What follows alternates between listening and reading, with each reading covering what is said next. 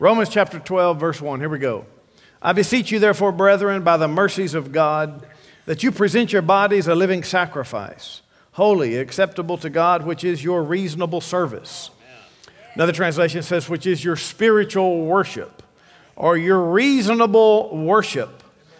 The least you can do is present yourself, which is your reasonable service. It says, I beseech you. That's a intense way to say, I really want you to present your bodies a living sacrifice. Really, this concept is regarding spiritual worship, that we learn how to worship God in spirit and in truth, because spirit and truth worship is the only kind that pleases the Lord. The Old Testament, they could not worship in spirit and truth. They had to go to the proper location and do the proper outward things. But now, worship is mostly invisible to the human eye. And so, the only way to truly begin your worship to God is dead. Present your bodies a living sacrifice. You must go to the cross and allow yourself to die with Christ in order to begin your true worship. You cannot truly worship God if you have not consecrated your life and allowed your self-life to decrease. When you go to the cross, it radically wounds your self-life. Now we can talk about worship. Remember, God looks upon the heart. Man looks on the outward appearance, so God looks upon the heart. So that helps you realize that it's not about what we see you doing in a worship state. It's about your heart. And that's a heart that is a lifestyle of commitment and honor toward God. So, some people say, well, watch me worship. You're not really getting into it. Y'all need to worship better and harder and watch me do it. No, you won't see that. The only way to see if I'm worshiping God is to follow me around all week. And then open up my heart and see into the Spirit and see how much honor I have toward the Lord in my daily life. It's the only way to see if you're really worshiping God. So your outward activity in a meeting doesn't tell the story. Philippians 3 said that, Paul was talking about, he said, we have no confidence in the flesh. We worship God in the Spirit, and we have no confidence in the flesh. I don't care how pretty you look or wonderful you look during music time.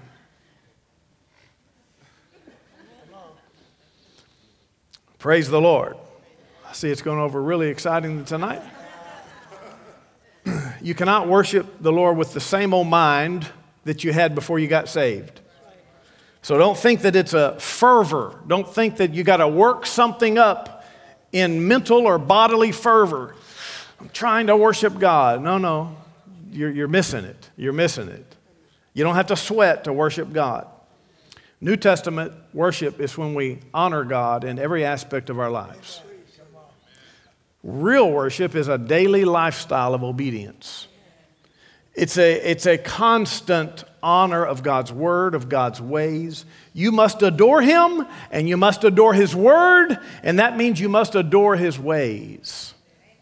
So, you say about a spouse or something, well, he worships the ground she walks on. Well, what's that mean? That means that he wants to be with her more than anything else. True worship is when you really want to be with God more than anyone else. Now you're getting close. Now you're getting close. To be with and talk to God more than anything else. Watchman Nee said this about worship. He said, at the fall, man could no longer worship God.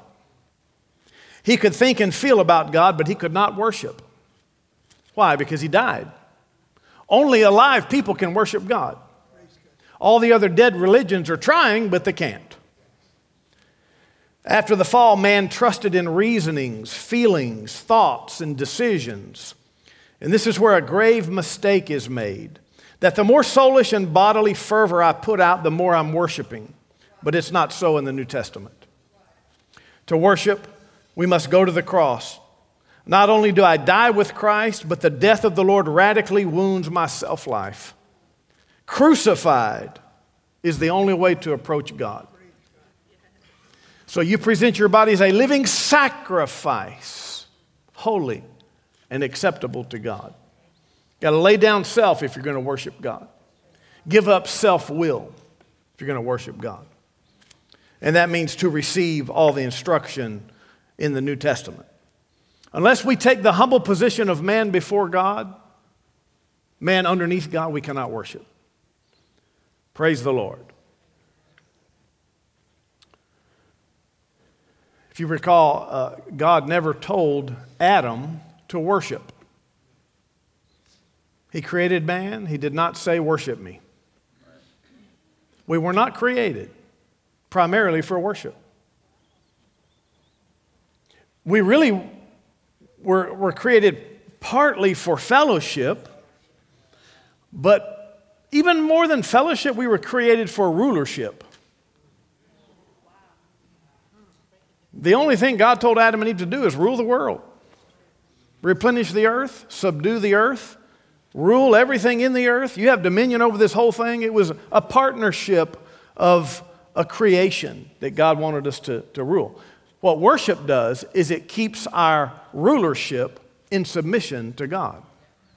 If you cannot worship, you cannot rule. If you cannot worship, you cannot have dominion. If you cannot stay under God, you cannot dominate the devil. Worship puts you in your right position, which is God's there and I'm here. I submit to Him in all things and enjoy it. Because I'm worshiping not only a concept of God or not only a person, I'm actually worshiping His ways, who He is, His nature, His word, etc. Praise the Lord.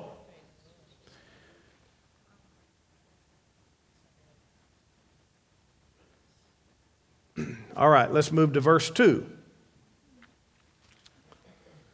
Do not be conformed to this world. Actually, let me read a translation, another translation of Romans 1. Let me read you this. Romans 12:1 says this in another translation. It says, so here's what I want you to do. God helping you. Take your everyday life, your sleeping, your eating, your going to work, and walking around life, and place it before God as an offering. Embracing what God does for you is the best thing you can do for Him. Don't become so well adjusted in your culture that you fit into it without ever thinking. Which leads us to verse 2. Do not be conformed to this world, but be transformed by the renewing of your mind, that you may prove what is that good and acceptable and perfect will of God. Now let's talk about this idea of leaving the world and being conformed to Christ. Being translated out of the world and put into Christ or into the kingdom. We've talked quite extensively on this, but to not be conformed to the world means you have to allow your whole life to change, because your life concept was formed really by the time you were 12 years old. Your whole life concept was formed by the time you were 12 years old. And so most people did not grow up understanding the kingdom of God. Even if many of you grew up in church, you still did not really understand the kingdom of God, because it takes a real step of faith to get in the kingdom. Hopefully your parents modeled it pretty well for you, but most didn't have that. So all of a sudden we're X number of years old and we get saved or come into a real enlightenment to the kingdom of God. Now you got to relearn everything. Now you got to see the difference. And so now you got to leave something that's old and come into something new. And so don't be conformed to the world anymore, but be transformed by what? By renewing your mind. By the Word of God. By what you learn. Be transformed by what you learn. And that requires your attitude and reactions to everything in life to change. Requires your lifestyle to change. Requires your pursuits and dreams to change. Requires that you recognize that world causes are not church causes. We take on the cause of Christ. We take on everything important to God. That changes us. That gives us new priorities. It gives us new daily schedule, weekly schedule. We still got to go to work. We still got to earn some income. We still have God has a plan for us, maybe in the world business system, but at the same time, our heart pursuits are church pursuits, are kingdom pursuits, are God's pursuits. So you have to be very careful not to just stay stuck in the world and have Christ. Your speech has to change. Your source for life changes. Instead of your career giving you the money, it's God. You got to change that feeling. Instead of the world giving you love, you got to get that from God alone. Can't look for a spouse to get love. You got to get it from God. Your goal for a spouse would be to give love, not get love. You got to go through that whole, before you get married, you better be thinking to yourself, you know what, I got lots of love to give. I want to bless somebody's life. Because once you get married, you'll be thinking, not sure that they felt the same way. Well, you didn't get married for that. You didn't get married for what you could get. You got married for what you could give. And until you get that straight, you're going to be miserable. And then you just got to be good and give that love for another 50, 60 years. That's all. You'll be successful. You got to come out of the world's thinking concerning mental health. The medical system. Who is my source? Where does my source come from? Where's my solutions come from? You got to be real careful how you venture into the world or stay in the world for all of life's solutions. Not against a lot of things the world can give you. I'm glad that they found out that the willow tree makes aspirin. But you got to have some limits, and you got to have, your first thought should always be God. Your first thought should always be, I got to go to God and get well. I got to go to Jesus, the healer, and get well. And that includes your mental health as well. So don't be medicating yourself and depressing your state of alertness or heightening your state of alertness. Be very careful of those things. They'll mess your brain up. One of the problems with mental health that's gone kind of rampant in these days is because of life patterns. It's not just an accident, it's not genetic. Most of it's not anything like that. It's simply because people grew up and live in a life where they have an ungoverned brain, ungoverned thought life, where everything is so chaotic in here all the time. They have no peace, they have no stability, they have no word of God, they have no direction in life. And so they're pulled in every direction by the devil and the world and people, and anxiety has taken them over. Well, the Bible gives us a solution for anxiety. But look, if you don't know what that is, and if you're already 40, 50, 60 years old, and now you're learning it, that's what he says. Don't be conformed to the world anymore. Be transformed. Realize that all you got to do is take a seat, chill out, get the word in you, and receive the power of God for your mental health. You cannot allow yourself to be all strung out anymore. You cannot be anxious for anything. We have command, do not be anxious for anything. Be anxious for nothing. But in everything, by prayer and supplication, let your requests be made known to God. We got commands. We have strict rules on what to think about. Philippians 4:6-8 tells us exactly what you're allowed to think about as you sit there at your home. You can only think of things that are lovely and pure and of good report. Trustworthy, faithful. You can only think of good things. You can only think of the good stuff. And if you would do that, you would take some authority back in your thought life. But the world's way is to consider and rehearse all of their difficulties, the sadness, the discouragements, the failures, the what didn't happen, the what's wrong with everybody, what's wrong with the world. That's what the world thinks on. You cannot. What if we had an x-ray machine that could see what's going on in your brain?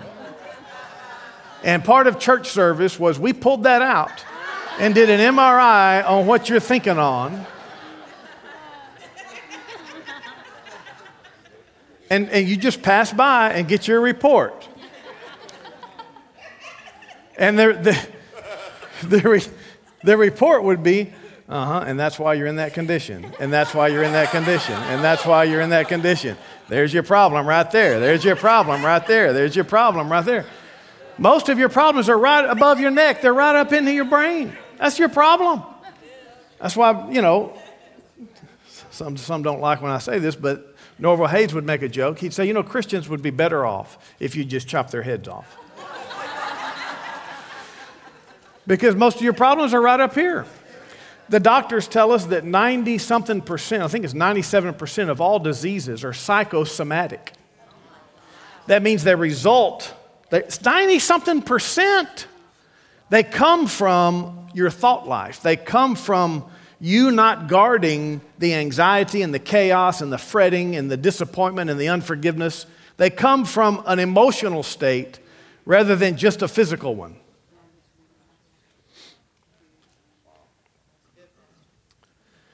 So I think there's advantage if you'll come out from thinking like the world. Quit thinking like your parents and your grandparents and your friends and everybody you know on social media. Quit acting like all that. Please don't act like the news media. Please don't let that be your life. Please don't. Please come out. Don't be conformed to the world. Come on. The problems of the world, we could solve them just like this because we have the wisdom of God. But if you're going to go at it like that, you'll never solve anything. You got to get everybody over in the kingdom. The only way to fix the world is get everybody in the kingdom. And we know that ain't going to happen. So therefore, let's use our deductive reasoning. That means you cannot fix the world. You can try, you can vote, you can submit your petition at work, but you cannot control the world. You cannot fix the world. Jesus will fix it when he comes. Right now, we're trying to save individuals out of the world. But to do that, you got to be in the kingdom. You can't save people if you're all worldly. So don't be conformed to the world, but be transformed by the renewing of your mind. All right, we got scripture in 1 John 2. Just don't turn there. Love not the world, neither the things that are in the world. If any man love the world, the love of the Father is not in him. For all that's in the world, the lust of the flesh, the lust of the eyes, the pride of life is not of the Father, but is of the world. 2 Peter, turn here to 2 Peter chapter 1. 2 Peter 1. I'll quote you another one from Philippians chapter 2, verse 15 says that you be blameless. We're commanded to be blameless and harmless, the sons of God without rebuke, in the midst of a crooked and perverse nation, among whom you shine as lights in the world. You think your country's so bad? They had the same problem back then. Crooked and perverse is the way of every nation in every generation for all of humanity. Crooked and perverse is the condition of every nation, always. You're supposed to shine in it. 2 Peter chapter 1.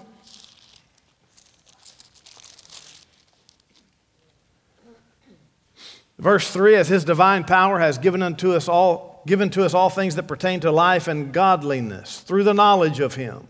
So here's where you see that you got to learn. If you're going to change anything about yourself, you got to learn. Through the knowledge of him who called us by glory and virtue, by which have been given to us exceeding great and precious promises. Okay, so you got the promises of God, right? You understand there's some promises in here. Look at one of the results of these promises, that through these you may be partakers of the divine nature. If you can learn some promises and receive some promises, it will form Christ within you, having escaped the corruption that is in the world through lust. If you're going to be transformed, you're going to have to get some promises in you. You're going to have to start living by the promises of God. You're going to have to start reading a scripture and believing it and taking it and receiving it until it comes to pass for you. And in doing so, you will begin to have this connection to God and this trust toward God that will change your life. So if you don't have the promises and don't make proper requests and don't live your life according to these precious promises, you will stay worldly. These precious promises are the substitute for your worldliness. You can run off from right here and go do all sorts of crazy worldly things right now. Well, not right now. The ushers have locked the doors. No. If you're watching via live stream, we don't lock the doors. We just threaten it a lot. You can just run off, but the substitute is that you get some promises so that you can sit there delighted in God. Think of all the people that have skipped all spiritual seeking, all attempts at any kind of a holy lifestyle or pursuit of God. They've skipped it all because the world is so enticing. Well, don't let it be you. You be transformed by the renewing of your mind.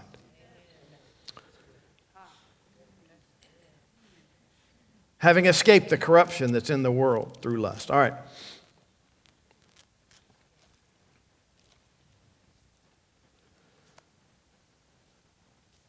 Let me quote you this go back to Romans.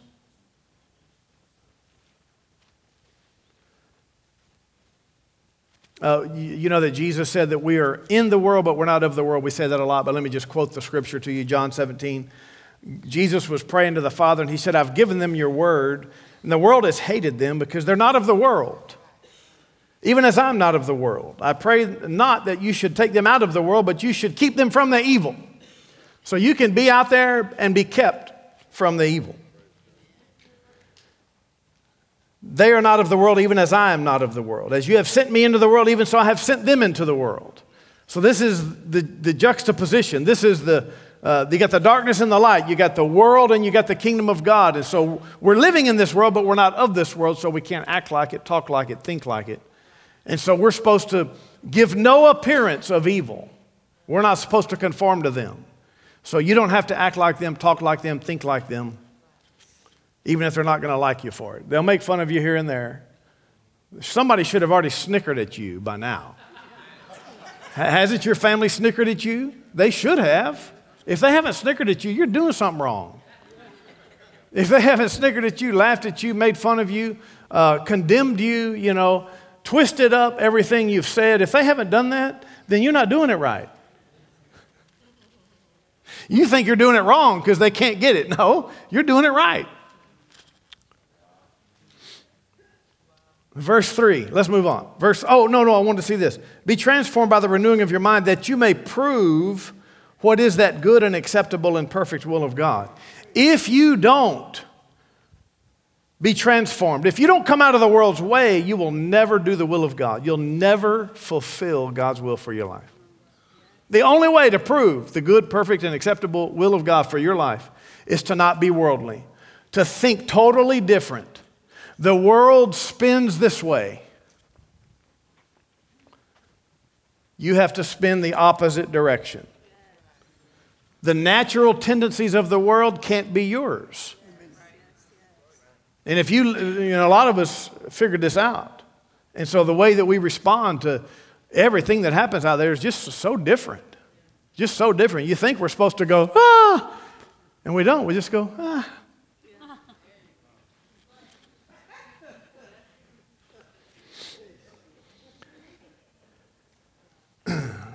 Verse 3, for I say through the grace given to me to everyone who's among you, not to think of himself more highly than he ought to think, but to think soberly as God has dealt to each one a measure of faith. So there you got to stop being so prideful. You got to think of yourself less.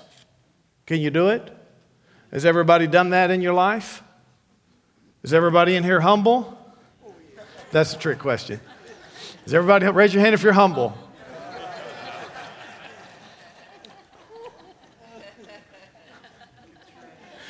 That'll get you. You start wearing your humble badge. I am humble. I will be the judge of that, not you. Praise the Lord. Every man thinks he's right. Every man's right in his own eyes. Proverbs says every man's right in his own eyes. So everybody thinks that they're doing pretty good. We're not telling you to be falsely humble. But at the same time, hey, humility is very important. You can't think of yourself too highly, no matter how great you are, wonderful you are, how many good things you did or didn't. So you know that. And then it says, as God has dealt to each one a measure of faith. Each one has faith. Each of us have faith. Did you know that? He's given each of us a measure of faith. Now, we like to say that that's saving faith. Everybody has enough faith to get saved. If you're saved, you certainly have enough faith to have gotten saved. You got saved. So he's given to every one of us a measure of faith. So everybody has a deposit of faith, the ability to believe God in them. Every one of us. So you don't need to think, I got great faith and you don't have any faith. No, everybody's got faith. They can all develop their faith. You'll see that some people are stronger in faith at different times of their life for different things in life. So let's not can it all as one thing and start judging and comparing self, okay? Bottom line is everybody's got faith. Everybody's got a certain amount of faith, and it's up to you to develop your faith. It's up to you to grow in faith. It's up to you to increase your faith by getting knowledge, by learning, by practicing. To have strong faith, you got to learn, believe, and you got to practice. You got to start small and you got to grow it. But everybody's got faith. That's not talking about. This helps us recognize that God's given all of us faith, so you can't look at anybody and say, well, God's given you great faith. Wow, I don't have that. I don't have that. No, that's a cop-out. You could have faith too. When a preacher or a teacher, or even a Christian, tells a story or a testimony or something they believed God for, somehow God answered their prayer, you should not be thinking, wow, it's just because you're special, man. For you to hear the voice of God and all that, oh my gosh, I just can never do that. I don't know. No, you should be thinking, wow, I could do it too. When I started hearing stories of people having miracles, my thought was, well, let's get some of that. I'm just, simple enough to believe that God will do it for all of us. Verse 4, for as we have many members in one body, but all the members do not have the same function. So we, being many, are one body in Christ, and individually members one of another. Having then gifts differing according to the grace that's given to us, let us use them. I want you to see that term, according to the grace that's given to us. I'm not going to get too deep into this, but I want you to recognize that there is a certain grace that God has given to each of us. It's your duty to find that grace, to know what that grace is, to develop that grace, to live in that grace, to use that grace, to offer that grace, that favor, that gift, that ability. You have to know you, and you have to be faithful to God. And it may be something that's somehow natural to you, and it might not be. It might be something that's not natural to you. You have to detect the grace of God for you. Like no one starts off with the grace to be a physics professor, an aerospace. Nobody starts off with the grace to be an aerospace engineer, right? There's a progression here. They got to do good in elementary school, and then middle school, and then high school, and college. To get where you need to be, you got to develop. You got to start with what you've got, and you got to exercise it. But it's up to you to figure it out. What can you do? Start it.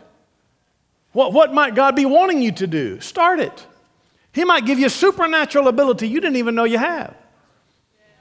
Like, let's say somebody, is 15 years old and never looked at a math book. Never looked at a math book till they were 15 for whatever reason. Then they get a math book and, man, they understand the numbers. They can add and subtract and multiply and divide and do all sorts of sine, cosine, and tangents. And they had a grace for it. They didn't even know it. You may have a grace for something, natural life, business life, some skill, some hobby, something, and then spiritual stuff as well that you didn't even know you have. So you got to give yourself over to it and let the Holy Spirit show you the grace, and then you operate in the grace. And then you stick with your grace.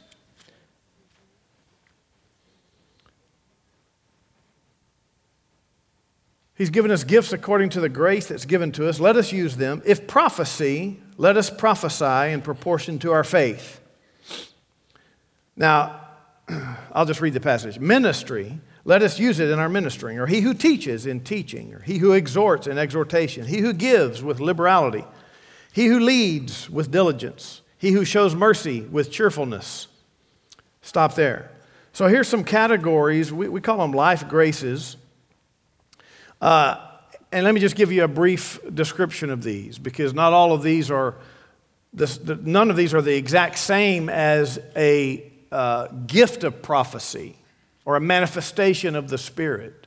So what you find is that God gives the life graces, Jesus administrates, and the Holy Spirit gives manifestation. So I don't want to get too deep in all that, but let me just read this to you. Some are given to prophecy, and that they speak with forthrightness, insight, and the ability to influence. We're not talking about you predicting the future. When you see the word prophecy, it doesn't always mean predict the future. Most of the time, it does not mean predict the future. Prophesy does not mean predict the future. Prophesy basically is to speak unto men for edification, exhortation, and comfort. And then this is a little broader sense of speaking with forthrightness.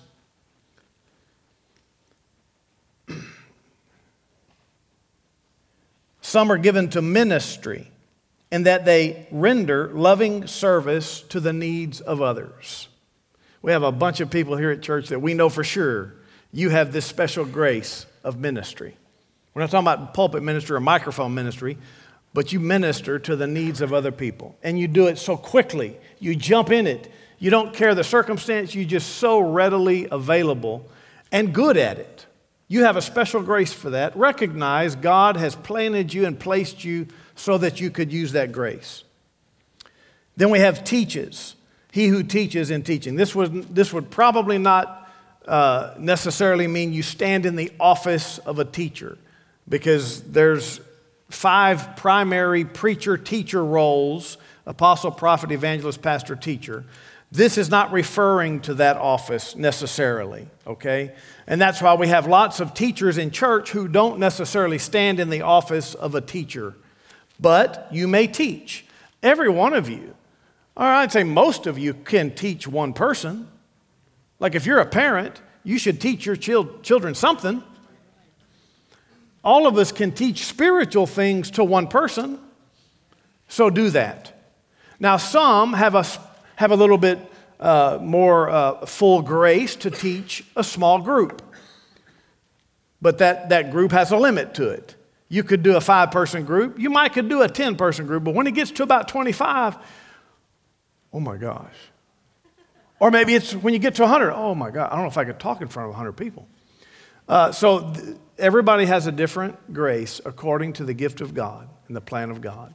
You just need to live up to yours. You need to live up to yours. You've heard, well, I won't go there. Okay. Had to take my glasses off to read, so. I'm the opposite. Like I said, you're supposed to be opposite of the world. I read just fine, no problem. He who exhorts in exhortation. If you're an exhorter, do it well.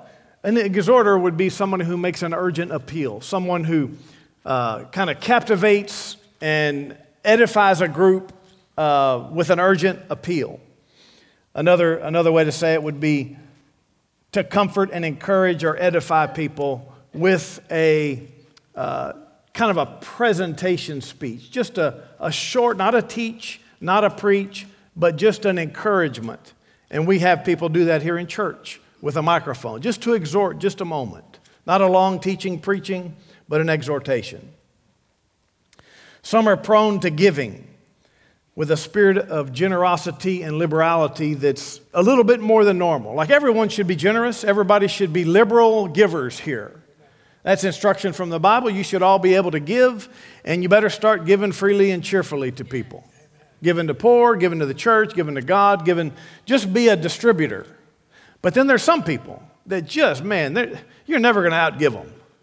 I'm not talking about amounts. I'm not talking about amounts, because some people think, well, if I had a lot, I would give a lot. I'm not talking about amounts at all. I'm talking about your willingness and your faithfulness to just, how much, you doing what? Here you go. They're doing what? Here you go. The church need, here you go. I'm bringing it to God, man. I can't wait to make some money so I can give to God. Have you ever thought that? Okay, maybe you're tapping into some of that. I can't wait to earn some money so I give to God. And you do it. I'm not talking about you winning the lottery. Well, I can't wait to win the lottery and then I will give to God. No, I'm talking about your weekly paycheck.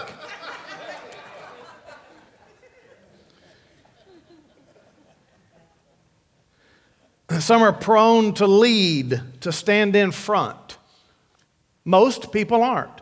There's been a trend in the church for a long time that everybody needs to go through leader training because everybody's a leader.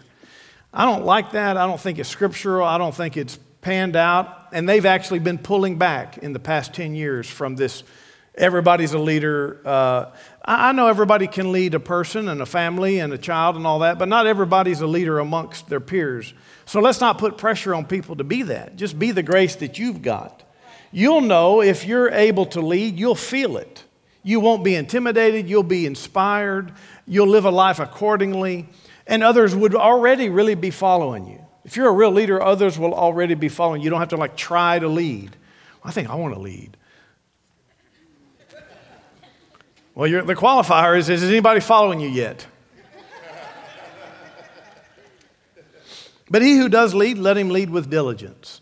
So if you are called to lead, if you do have a grace to lead, you better do it well. You better do it right. And that's kind of like what Paul said. He said, you should not want to be a teacher. He said, let not many of you be teachers, for you shall receive the greater judgment. You shouldn't have a bunch of people wanting to be leaders. You shouldn't want to be seen. You shouldn't want to have to take the forefront unless you have the grace to do it. We've seen so many people, really just so many people who were just craving to be in front and to be a leader, and they don't have the grace for it. And they're almost so obsessed that they can't see past their nose. We've always tried to teach the spouses, look, don't champion your spouse in something that they don't have grace for. You want to champion people because you love people, but don't do it falsely. Don't be a flatterer. Flattery we're instructed against flattery. Don't flatter people, even if you know them closely, and say how wonderful it was when it was kind of flat. Because then they live for years and stuff trying to be something they're not. So we have instruction. Be very careful with this. Get close to the Holy Spirit. Be faithful and enjoy what you've got. Well, I've always wanted to sing. Well, let's hear it. Let's see. Let's get over this. If you can't sing, I'll tell you. We have auditions, man. Just don't get your feelings hurt. Well, I've always wanted to sing. We all did. Get over yourself. This is not American Idol, where you get all these family members like, oh yes, you should hear my son, my daughter. You should hear this. You should hear this. So wonderful. That is like one of the meanest things you can do. Put them on national television and let them fall flat because you couldn't tell them the truth. So, in the church, let's be cool about it. Look, don't get your feelings hurt. Don't get your feelings hurt. You do a little thing and it ain't great. Let somebody tell you the truth about it. Matter of fact, you just tell yourself the truth. Tell yourself the truth. You think you got something? Well, prove it out first. This is just wise life. I learned this from Brother Hagin. He said the Lord had told him that a certain gift had fallen on him, the teaching gift. He said, but I didn't tell a soul. He said, I wanted to prove it out first because he felt the anointing to teach come on him. He knew exactly what it was. But he didn't tell a soul, didn't even tell his wife. And he began to practice in this little prayer group that he had, began to practice teaching to see if what he thought he had was effective.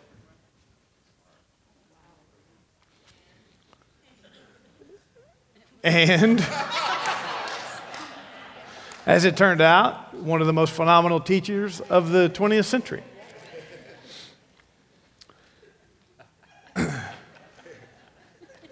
Don't make me finish the story. No, occasionally I need a little help. I'm so excited about things. I'm just living and I'm thinking that's so wonderful. And then here's a good one here. So gives and leads, and then who shows mercy with cheerfulness. We should all be merciful. You got it? We should all be merciful. Some people just seem to have the ability to overlook all of your stupidity. They're just so merciful, it just make your head spin. It's like, man, nothing ever gets to you, does it? You just have mercy on everybody. Yeah, it's okay. Mercy on. So be cheerful about giving mercy. Of course, all of you are supposed to give mercy. I would say that you should all try to go one step further in some of these so that you can please the Lord. Verse 9, let love be without hypocrisy. Abhor what is evil. Cling to what is good. That means you're supposed to hate evil and love the good. It's one of the signs of the fear of the Lord is that you hate evil and you love good. And that's one of the ways you tap into the power of God is you got to hate the evil and love the good. Hate iniquity and love righteousness. That's why God anointed Jesus, according to Hebrews 1:9. Of course, he was the Son of God and he had this whole plan for him, but the quality or the character quality that Jesus had qualified him to get the power. And the quality expressed was that he loved righteousness and hated iniquity. So learn how to hate the evil. Cling to what is good. Be kindly affectionate to one another with brotherly love, in honor, giving preference to one another. Well, those are easy. Not lagging in diligence, fervent in spirit, serving the Lord, rejoicing in hope, patient in tribulation, continuing steadfastly in prayer, distributing to the needs of the saints, given to hospitality. Bless those who persecute you and bless and do not curse. Just a whole list of the love walk right here. Okay, so these are, if you think, what should I do, Lord? Well, do this. What should I be doing, Lord? Well, do these things. Be kindly affectionate to one another. We make you in church take 2 minutes and greet each other. It's not just so we have a transition, because a lot of churches and a lot of people say you shouldn't do that. You should come right out of the music into the message. I'm like, no. No, I'll pick back up where we left off, but I want to make the people love one another. I want a time at church where you're kind of forced to be kindly affectionate to one another. Because I know how most people do it. They just run in and run out, run in and run out. And it's like, well, boy, did it say? So it's like part of church, it's not a performance. This is not just a show that we're trying to do the thing for. This is maybe the highlight, but church is a lot of things that go on. So you need to be part of the coming early and the part of leaving late. I said, you need to become part of the coming early to church and leaving late. But for those that are trying to skirt it, I make you do 2 minutes. Kindly affectionate to one another with brotherly love, in honor, giving preference to one another. Not lagging in diligence, fervent in spirit. I know I already read this, but these are good. Fervent in spirit. One translation says, that's why we say, would y'all come fiery? Are y'all fired up for God? Are y'all serving God? You got the flames going? Fervent in spirit, excited about the Lord. You don't need the music to start to get you excited. You should be excited in the car. One translation says, have your spirits aglow. Weymouth's translation. Have your spirits aglow. Moffat's translation says, maintain the glow.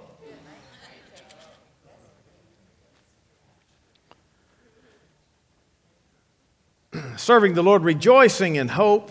That's why we have lots of shouting going on in here. Sometimes it makes people nervous. Like, yeah, but we're supposed to rejoice in hope. So let's just be excited about it and let it come out. Just rejoice in hope. Be all excited about everything coming. Praise the Lord. I mean, people get all excited about vacations and stuff. You could get excited about the Lord. Rejoice in hope. Patient in tribulation. Patient in tribulation. You going through something? Just hang in there. Hang in there. Keep your head up. Smile a bit. Continuing steadfastly in prayer. All right, so we'll move on here. Verse 15. Rejoice with those who rejoice and weep with those who weep. You got to learn how to rejoice with those who just got the big blessing. Before you think, boy, I sure would like one of them. Rejoice with people that have gotten the door open, that got the promotion, that got the thing, that God blessed, that something happened. I mean, be real excited about people. I mean, I like to see when God has done something or when God's given somebody grace, even amongst my peers, preacher and teachers.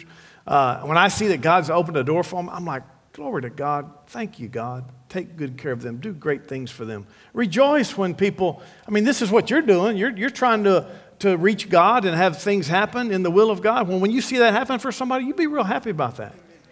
Be real happy about that. Somebody got married, you be real happy about it even if you're single.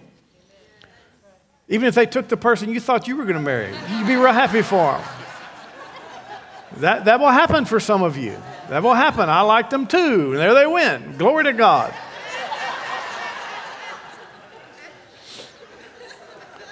Rejoice about stuff like that.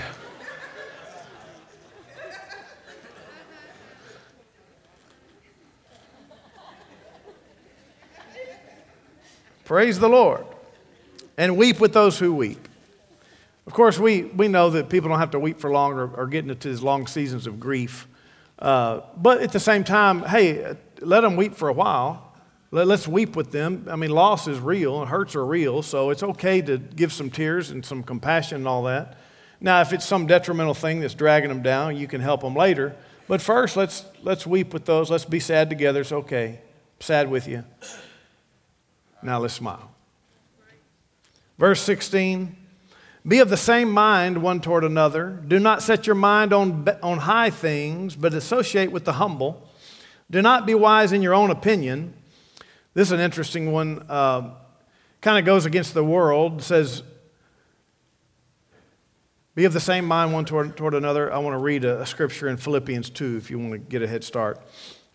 Be of the same mind. Do not set your mind on high things, but associate with the humble. What does that mean? That means, hey, listen, in the world, people try to reach certain status in life. Some don't make it very far. Others make it halfway. But think about the elite. Just think about the elite. They only want to hang out with the elite. Think in those circles, it's like that's their crowd. And they really don't want to go any lower. And there's even instruction. The world gives you instruction that you should be hanging out with people above you. And that's it. Like look around at the 5 people in your life, they should be somebody above you, nobody below. Well, the scripture says you got to hang out with people of a lower estate. King James says, condescend to people of low estate. All it means is be able to bend down and be with others. And in church, what happens? You get in the kingdom of God, we're all together. In the kingdom of God, we're all equal. I don't care what your status in life is. I don't care what your life level or your society status or your class. I don't care where you're at. You're in here, you're same. We're going to all hang out together and love each other together. Give my heart for everybody together. So we hang out no matter who we are, we're hanging out together. And I think a lot of people miss that because they haven't transformed out of the world. Do not be wise in your own opinion. Okay, let me read this. Philippians 2 here says this, verse 1. Philippians 2, 1 verse 4, through 4 says something like this. Therefore, if you have any encouragement from being united with Christ, if any comfort of love, if any common sharing in the Spirit or fellowship of the Spirit, if any tenderness and compassion, then make my joy complete by being like-minded, having the same love, being one in spirit and of one mind. Do nothing out of selfish ambition or vain conceit. Rather, in humility, value others above yourselves, not looking to your own interests, but each of you to the interest of the others. Sure is quiet. In real Christianity, I guess it gets quiet. But you got in the kingdom and there's people in here. You got in the family of God and there's people in here. And now we're going to treat each other like a body. Like the right hand's going to wash the left elbow. We're going to care about each other and take care of each other and consider one another. Verse 17, repay no one evil for evil. Have regard for good things in the sight of all men. Or you can say be honorable in the sight of all men.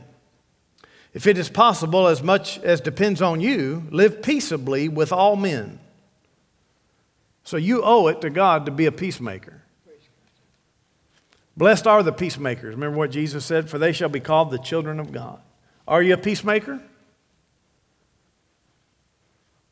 Are you a peacemaker? You don't have to answer me, but look to yourself. Are you a peacemaker? Do you help people understand any kind of contrary conflict? Do you help people make up? Do you make up? Or do you cut and run? As much as depends on you, you live peaceable. I remember Martin Luther said this. He said, peace when at all possible. Truth at all costs. We're not saying give up the truth to live in peace. But have peace if at all possible. Verse 19, beloved, do not avenge yourselves, but rather give place to wrath, For it's written, vengeance is mine, I'll repay, says the Lord. That should be stapled on everybody's Facebook page. No retaliating on Facebook and all the social media. Everybody does it so freely. I have erased a lot of comments. I've erased myself. It's like,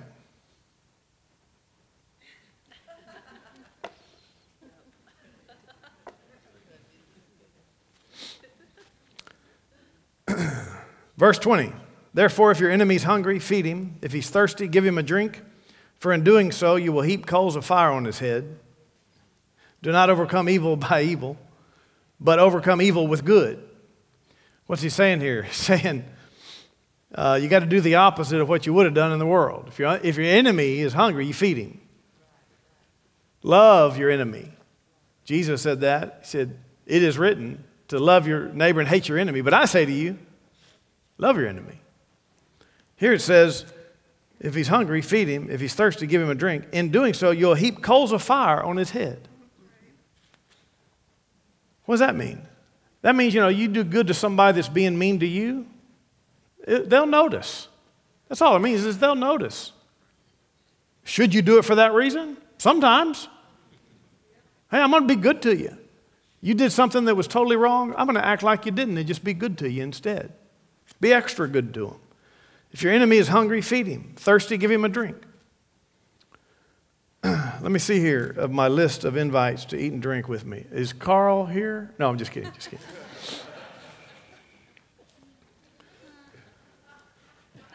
There's something wrong. The pastor's inviting me to eat. This is just Christianity right here. I mean, isn't it? This is just Christianity. These are just, that chapter is full of just Christian stuff. Christian instruction, Christian reminder, how that we're just different. And we should like it and we should rejoice in it. That should be our pursuits. Yeah. We should pursue these things. Make sure it all fits with you. Make sure that's you. In the good times and the bad times. When you get your way and when you don't get your way. When you're happy with everybody in your life and when you're not so happy with everybody in your life. Make sure that's you. Isn't that exciting? Come on, this is something worth, dying for. This is something worth dying to self for. It's something worth dying to your old self for. It's like Christianity is not just a ticket to heaven and let you live your same old life. No, this is like, man, you die and you come into a whole new way to live, and it's different. Amen. It gets looks. The world doesn't understand you, but man, it's so delightful. Every time you do a scripture, there's a delight in the Spirit, and that's what makes you happy. Amen.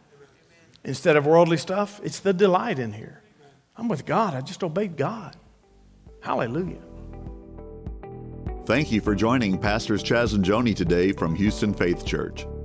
If you're looking for a good home church in Houston, Texas, we'd like to invite you to be our guest anytime. What you'll find is that Houston Faith Church is highly committed to the Word of God, the love of God, and the Spirit-filled life and ministry that Jesus expects. We know that everyone wants to make a difference in this life, and that the Great Commission of the Lord Jesus Christ is the main thing for all of us. You'll find your purpose here and grow strong in faith at Houston Faith Church. Find more faith-building resources on our YouTube channel or subscribe to our free audio podcast. You can also connect with us on Facebook and Instagram. See you soon.